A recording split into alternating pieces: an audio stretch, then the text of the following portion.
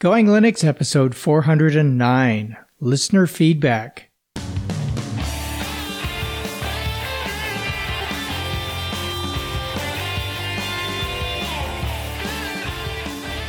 Welcome to the Going Linux podcast. I'm your host, Larry Bushy. And I'm your co-host, Bill.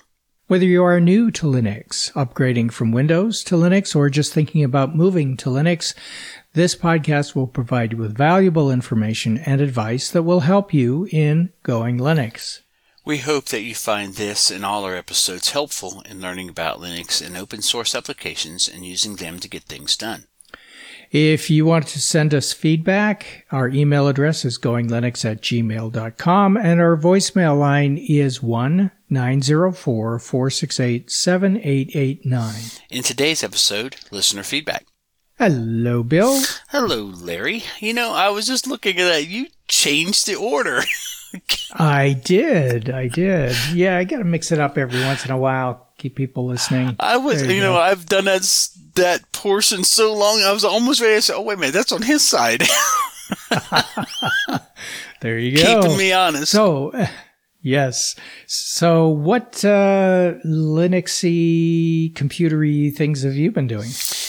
Well, funny you should ask. I am in the process of ending my Grand Manjaro experiment. I've enjoyed my... Oh, no. No, I've enjoyed it quite a bit, but I think it's time to go back to the roots, and I'm looking for an Ubuntu-based again. I'm thinking more maybe Pop! OS. They've added some cool things I want to try.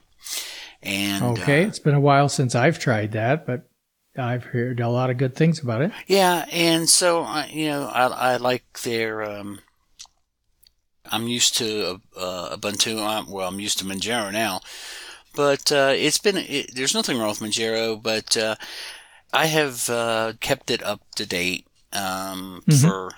Wow, it's longer than most I've kept on my machine, and I'm starting to see little glitches. No game stoppers or anything, but the constant rolling release. You always have to make sure that it's up to date, and and I actually had to jump into the command line one day because I know there was updates and it would not update, and I had to actually Google and find out what I needed to do to get it to update. And once I did the update from the command line, and then I was able to update it through the user interface. So as a general thought, Manjaro is nice, solid. I just think it's a little too bleeding edge. I kind of like the LTSs where they're, you got 5 years and you just the updates are very stable. So I would give Manjaro a rating of out of a 10. I'd give it a solid 7.58. It's been fun, but it works so differently than the way I want to. So it's not bad, but after the extended test drive, I'm ready to go back to an Ubuntu-based or a Debian-based or staying away from anything with RPM, because me and RPM don't get along, as you well know, over the past years. But like I said, Manjaro is a fine project. It's a good solid, but I kind of don't want to be on that accelerated pace, and Arch is even faster than Manjaro because Manjaro holds some stuff back. So it's time to go back to stability, and it has been stable, but I mean something a little bit more, where it's always ready to go, and I don't have to worry about if I don't get that update, is it going to break something, or is there something critical that needs to be patched? So yeah. Right. Yep. I get it. And I was on a rolling release for a little while. I think it was the Linux Mint Developer Edition, DE, whatever DE was. Okay. Or LMDE for a while it was rolling. And I understand they may be changing some of that, or I don't remember everything that I heard on the Mintcast, but yeah, one of the reasons I stopped using the rolling release is the same sort of things that you're talking about. The fact that you have to keep up on it all the time. And it was more maintenance than I wanted to invest the time to do. And yeah, it's good. It works great as long as you keep on top of it. Yeah, and I just couldn't see myself doing a pure arch. It's I'm always having to think, have I updated this thing? Because, there's some weeks, like, we were just talking before a show that work is just brutal and I just don't have time to, log in. Did I do anything? Because it's in my daily life, I do use Linux, but sometimes, a lot of times it's just, surfing the web or whatever, and I only have a few minutes. I'd rather not spend that time updating or having, a bunch of updates. And sometimes the updates are big. I mean, I've gotten updates for this, real small updates, like, 25, quick little, like 250 meg or something like that. And then, the rolling in, sometimes I've gotten like a gig of updates. I'm sure you can have that with any distribution. Well, that's true. Yeah, but I think it's less frequent on a more stable distribution than a rolling one. And I really find that, I guess it's because I'm getting old. I don't know. I'm probably one of those graybeards without the technical savvy. But I don't really care if I'm on this most super newest, flashiest feature of Audacity. If I have an Audacity that works, or I'm happy. I don't like to have to keep seeing, oh, look, we added this and it's totally different interface. Not that that's happened with Audacity, but you know how you get used to a workflow, and sometimes I just don't have time to learn the newest workflow, or, I'd rather use the computer instead of maintaining it, if that makes sense. All the time. Yeah, exactly. Yeah. You'd rather have the computer work for you rather than the other way around. Work for the friend computer. Nightwise would say.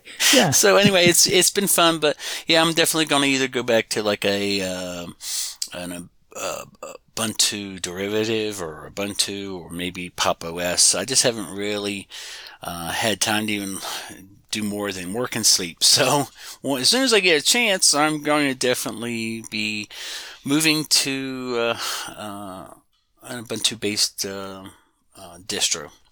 So with that, now you've heard me whine about Manjaro. So would you like to get into some of these emails? Well, yeah, let's do that. That's what they hear. That's what they want to hear anyway. Yeah, I think so. Yeah, we could do that. We could just continue chatting on about stuff that's gone on, but let's not. Oh, okay. I boil it down. Work, sleep, eat. Okay, next.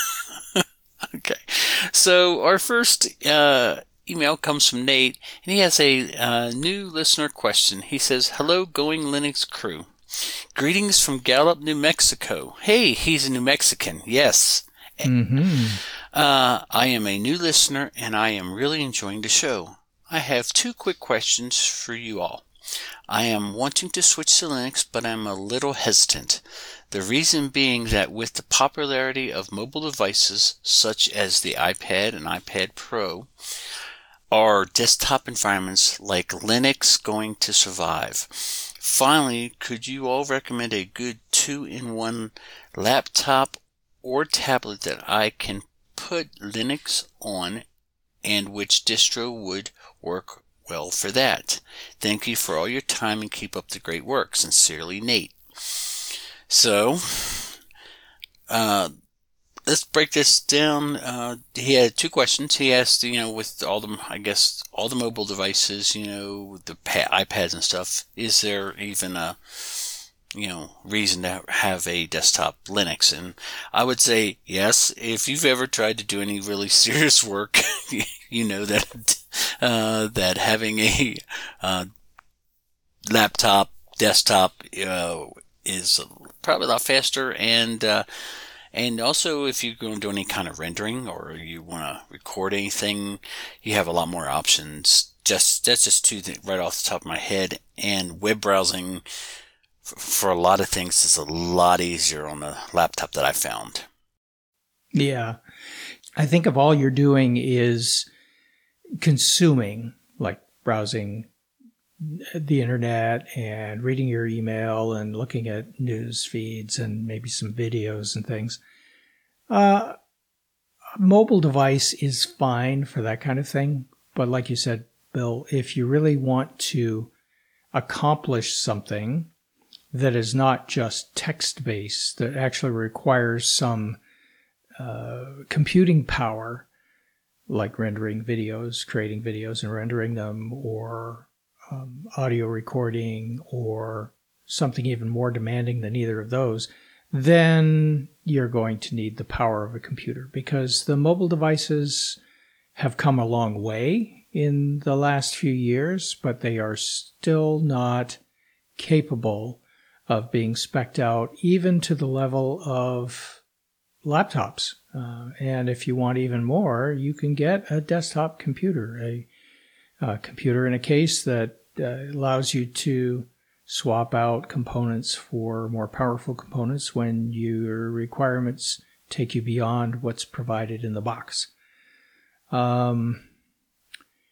So regarding 2-in-1 laptops for Linux, another of Nate's questions, you could try what I have, which is the Dell XPS 13 or Inspiron 14.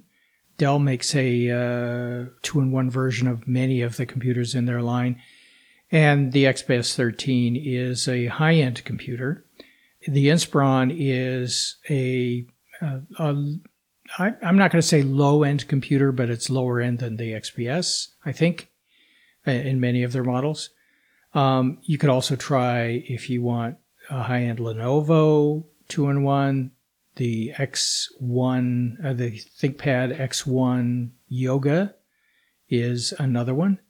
And the last suggestion we would have for you is to take a look at Ubuntu Certified list, and we'll have a link in the show notes to the Ubuntu Certified list of computers that are certified by Canonical to run Ubuntu.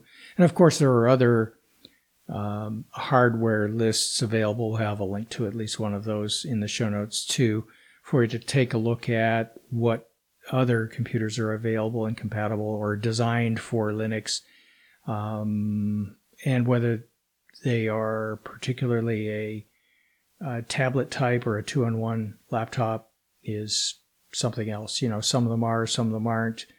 Just look through the list, see what you think, and there are plenty of them out there for sure. Yeah, and I was wanted to add one last thought that to this question, especially the first part where you asked about the iPad and iPad Pro. I think you hit it on the head when you said that, you know, they're mainly designed to consume media and stuff, and you know, if you're gonna want to play any really like games that needs the horsepower for graphics horsepower, why they have come a long way. They're just not up to the same level as a laptop or desktop. So maybe I hope that helps, Nate. Yep. All right. Our next email is from Michael, the frugal computer guy. And it's a little long, so we'll split this one up into two parts. He wrote about the Pinebook Pro, and we asked some time ago for some feedback on the Pinebook Pro, particularly positive feedback, because our original reviews of the Pinebook Pro took a decidedly negative bent. So here's what Michael had to say. Hello, Larry and Bill. You were asking for comments from people who have purchased a Pinebook Pro, and I have one. So here's my story. I placed my order for a Pinebook Pro 64 and received an order confirmation right away. Some time passed without any word from them, so I checked their website and found that they wait until they get enough orders and have a batch build and then build that batch at that time. On their website, I also saw a note about them not accepting returns for screens with 5 or less pixels not working. The note said that it is not a moneymaker for them, and if you are not good with 5 or less pixels not working, don't buy one. I had already purchased mine and was preparing myself for having 4 pixels not working. Sometime later, the Pinebook finally arrived, just about dinner time. I opened it up in front of my wife and daughter, and with a quick press of the on button, nothing happened. I thought it must have a dead battery. I plugged it in and quickly pressed the button again, and nothing happened. Disappointed. I put the computer back in the box. During dinner, I got the idea that I pressed that on button like I do all my other computers, but maybe I just needed to press and hold the button for a few seconds. I did that, and the Pinebook Pro powered right up. It boots up into a system setup, and it would have been nice to have a sheet of paper helping me decide what settings I want. Most of them were obvious, but there were a couple that I wasn't sure about. Anyhow, I got it working, and every pixel on the screen lit up. Michael continues by writing, before purchasing a Pinebook, I did a little research because I was looking for something comparable to a Chromebook, meaning lower price, lightweight, good battery life that would run Linux and run LibreOffice. That Pinebook Pro met all my conditions, and I was aware it only had 4 gig of memory and an ARM-based chip, and that would limit its use. I already have an expensive, heavy laptop for my daily computer needs. I do a lot of video editing, and I wanted something small and light that can do light tasks like email, light browsing, 1 or 2 tabs, and SSH. Something I can easily take with me when I go out or go on trips that will not be a big loss if it were damaged, lost, or stolen. I do have the suggested Manjaro operating system on the provided eMMC memory, but it's very easy to run other operating systems off a microSD. There was a list of them on their site. I just downloaded the OS, put it on the microSD card, put the SD card into the microSD slot on the computer, and powered on the Pinebook Pro. It attempts to boot into the operating system on the SD card. Some work well, and some I could not get to work at all. As for the 64 gig of memory limit, I don't really have a problem with that when traveling. I put a bunch of videos on an SD card, and my daughter was able to watch them as we travel in the car. The battery life is great, and it came with a switchable US-European electrical plug connection. I will say the touchpad is not the best, so for many activities, attaching a mouse will make things easier. Overall, I am happy with my Pinebook. Regards, Michael. Okay, so there's a positive review, that's for sure. With a little negative twist at the beginning, maybe disappointing twist that you have to wait for them to get enough orders before they'll ship it to you. But if that's the only problem, and you didn't actually get one of the ones that has a subpar display, I think you're in good shape. And no one else, as far as I know, has complained, at least to us, about any pixels being off, or a significant number of pixels being off on their display. I don't think anybody's said anything about that, have they, Bill, that you recall? No, not really. I'm just wondering what they were thinking, because he said they put that if you have a problem with the screen, okay, I'm buying a new device, you know there's a problem with the screen, so if you're not good with the screen having dead pixels, then don't order it. That just seems kind of bizarre to me, but okay. Yeah, it sounds to me like they're not purchasing their displays, the panels, from the best batch. Do you think they're seconds or something?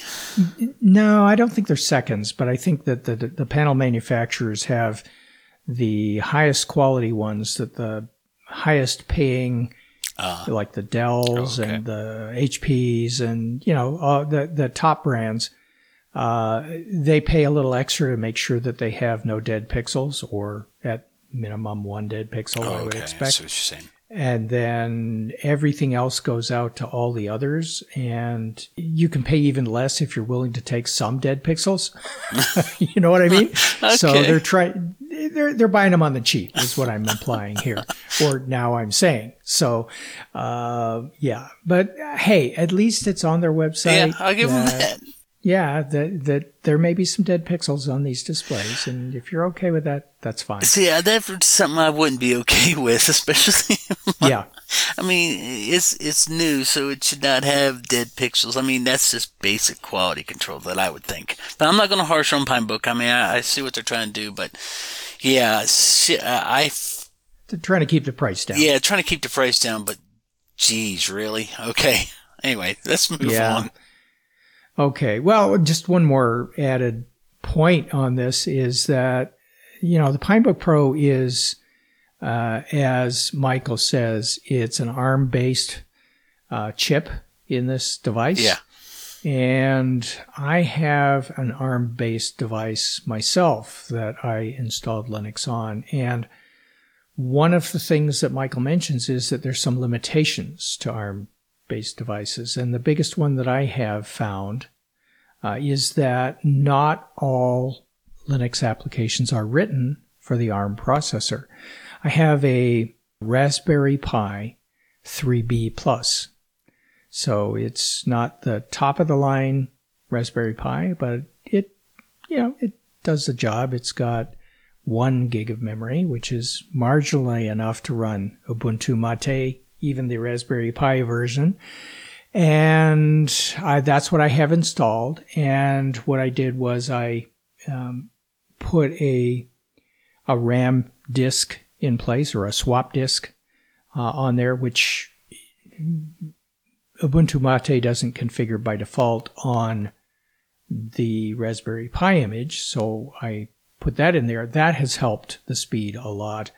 But the biggest disadvantage I find are some of the applications that I use are just not available for the ARM processor. So just be aware, if you purchase a computer with an ARM processor, and many of the mobile devices, tablets and so on, that you might think you could put Linux on are also ARM-based devices, be aware that you may not have your favorite program available. Now, more and more of them are becoming available through snap packages and things like that, which may work on an Ubuntu-based system, regardless of whether it's ARM or not, but I don't know that everything is going to be available for you. So that's just my caution. Yeah. Okay. Our next email is from Liz, and she's sent us a couple, and she continues some thoughts on Manjaro. She says, warning. Now, I don't know whether she typed that in or whether that was typed in by my email provider, but there is a little spicy language in here, which we'll kind of skip over for purposes of our podcast. How the F did Manjaro get so high in DistroWatch? Censorship. After my foray into the Manjaro forum, I see why. Censorship. You say something bad about the sacred cow, and bam, you're censored. No help here. It's the same arrogant, condescending, nasty word describing them, that make up the Linux hierarchy.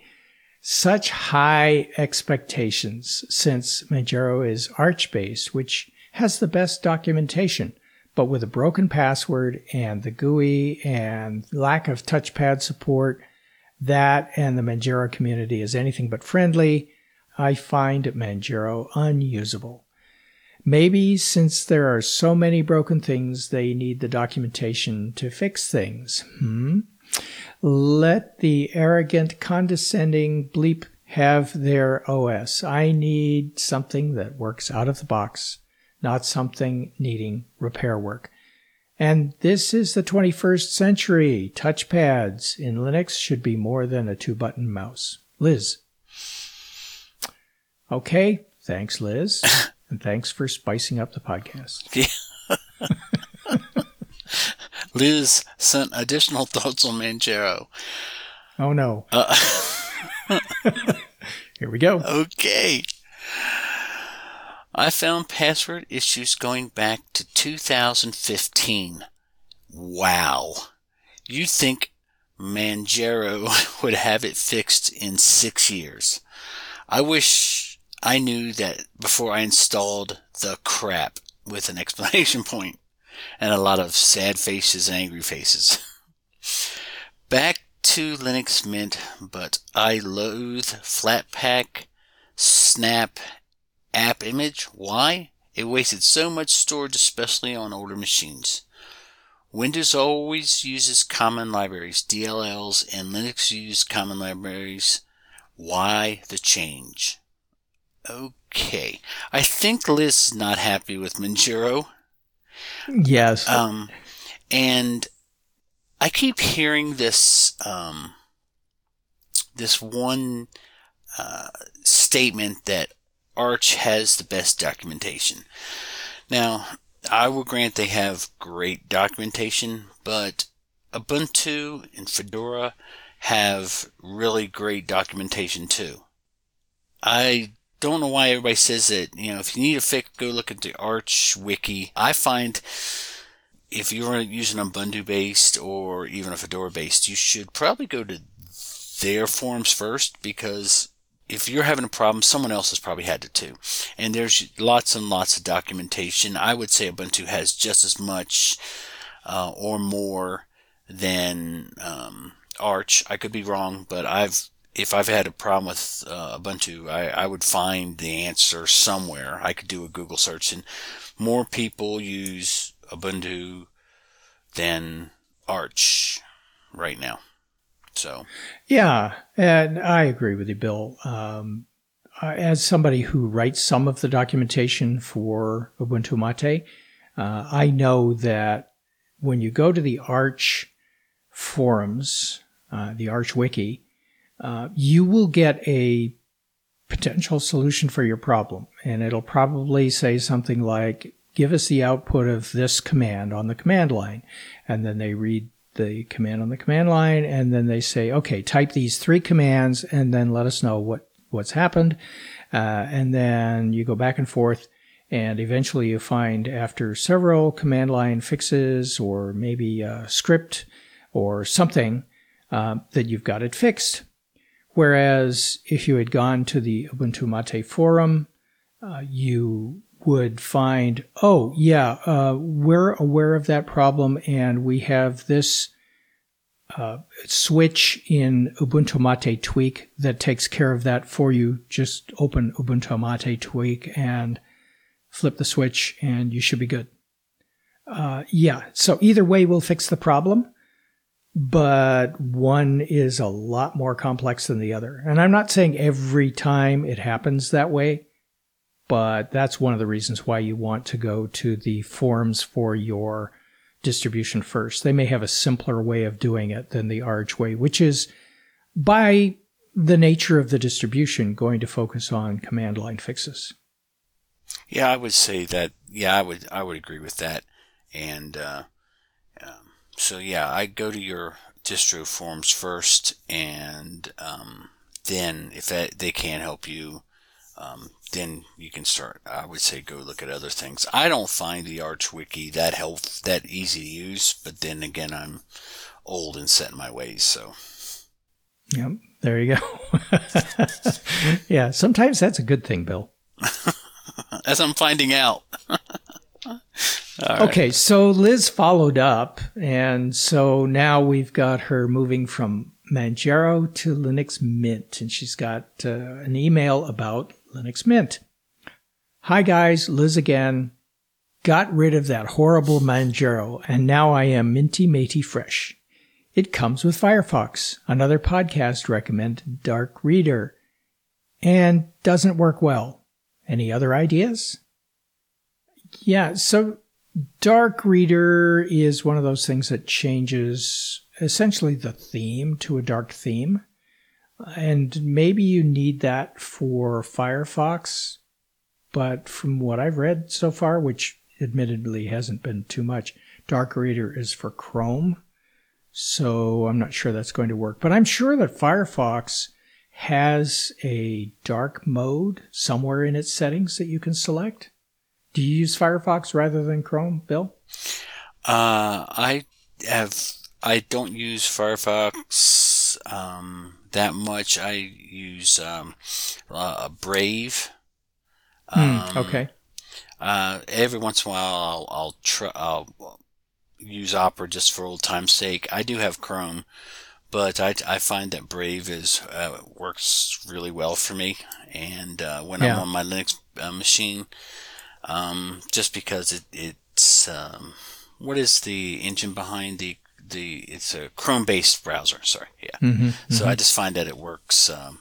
Seems to work well with everything and has a little more privacy built in. So, and it has a bunch of different settings too. So it's kind of whatever works best. I thought Firefox had announced that they had where they could adjust the dark mode, and they should have where you could maybe inverse the thing, the fonts and colors and stuff, and for accessibility. Yeah, that's what I thought too. Yeah.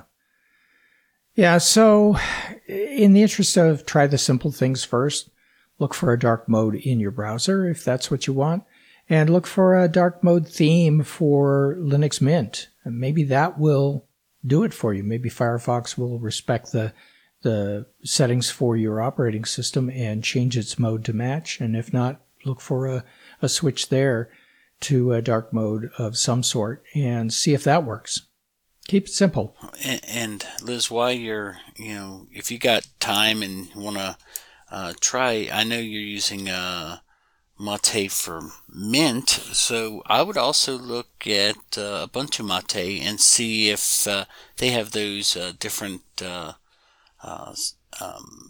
desktops with the different looks and feels that maybe it would work better for you.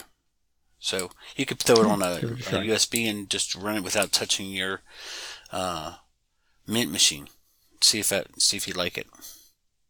There you go. So our next email comes from David, and he has a browser question for us. He says he's loving his Ubuntu Mate 21.04, and it's a very refined system, and it is just great. Almost to the point I am being boring as everything just works. Love how many of the icons have improved in looks, especially apps like G-Sync, etc. Just very polished. At any rate, enough rambling. Which web browser do you and Bill use? I thought I had found the ultimate in the developer version of Edge, but it fails to download files off of the OneDrive site. Imagine that.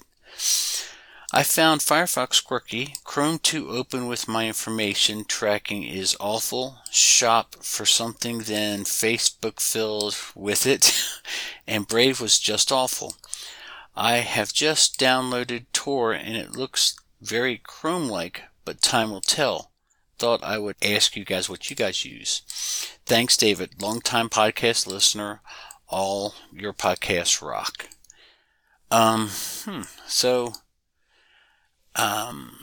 I think we kind of touched on it when we were just talking about that, but yeah, I've used Brave when I'm on Linux. I do have Mozilla installed. I also have Opera,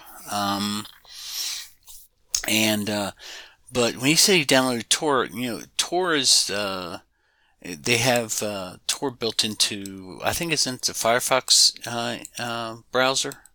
Yeah, Tor is based on Firefox. Yeah, okay. What I've found is that if you're running Firefox, there's some sites that don't play well with Firefox, and that you need a Chrome-based browser. And so I would suggest maybe looking at Brave again, or maybe just look at Opera for your browsing needs. What do you think, Larry? Yeah, since he's using Ubuntu Mate and he's using 21.04, which is the most recent version at this time, I know there are several browsers that you can select from in Ubuntu Mate Welcome, and I don't know whether he's tried all of them, but go ahead and try them there. That's the easiest way to install them, and you can uninstall them when you don't want them.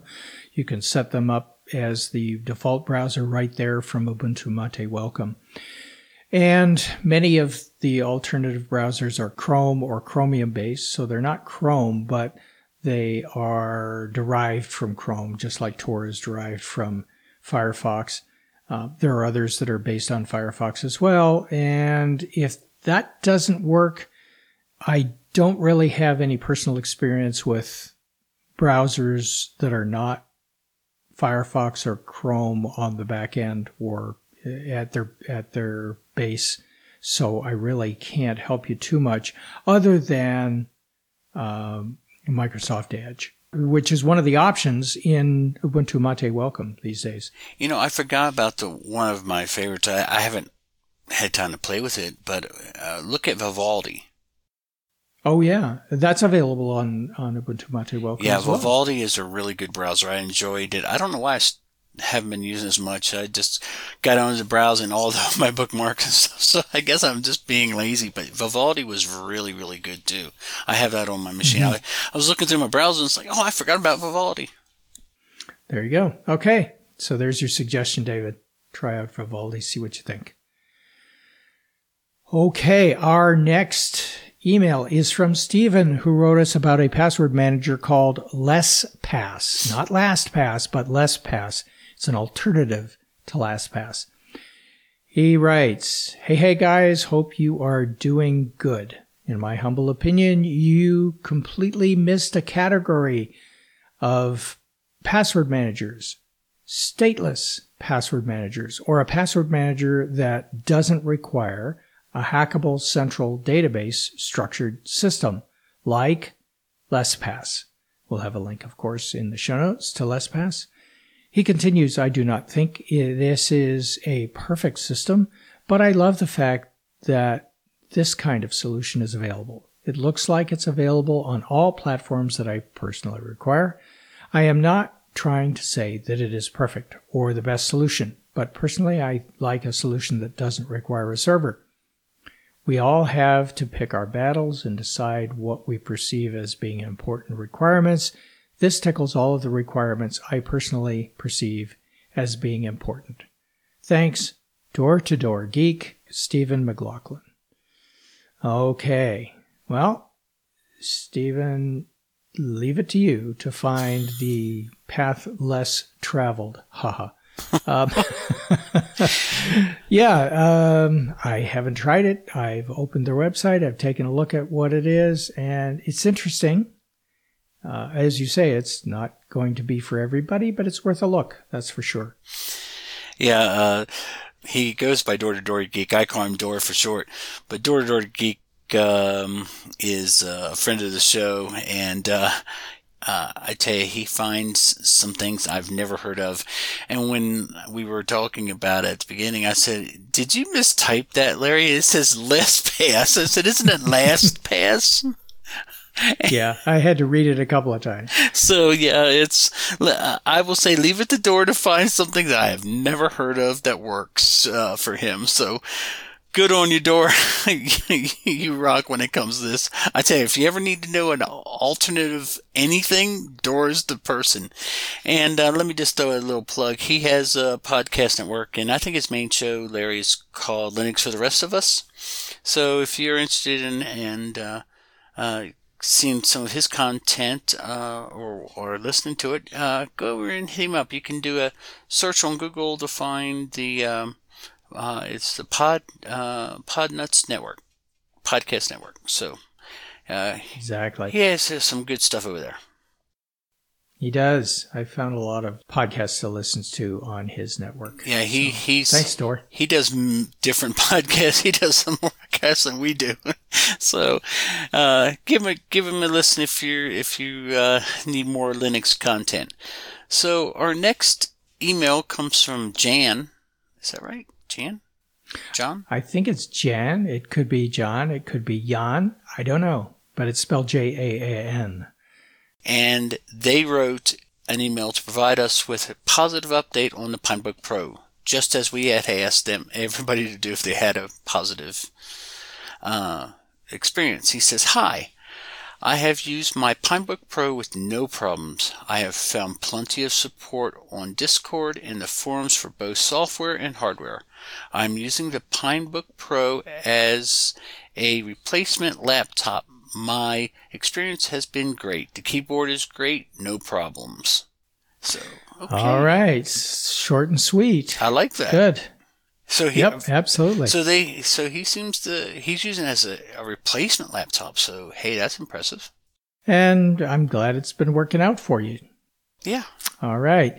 And that's our last email, ending on a positive note. Yes. Yeah. And I'm not sure what our next episode is going to be about, but it will be a user experience episode of some sort. We'll have a topic and dig into it at some depth. And until then, you can go to our website at goinglinux.com for articles and show notes, as well as links to download and subscribe.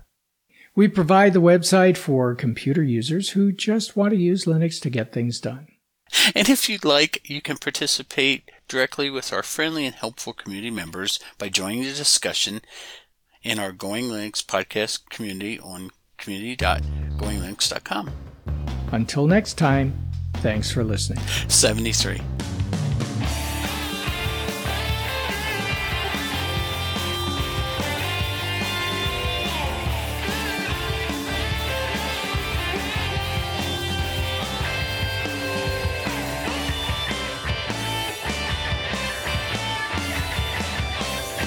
Theme music provided by Mark Blasco at podcastthemes.com.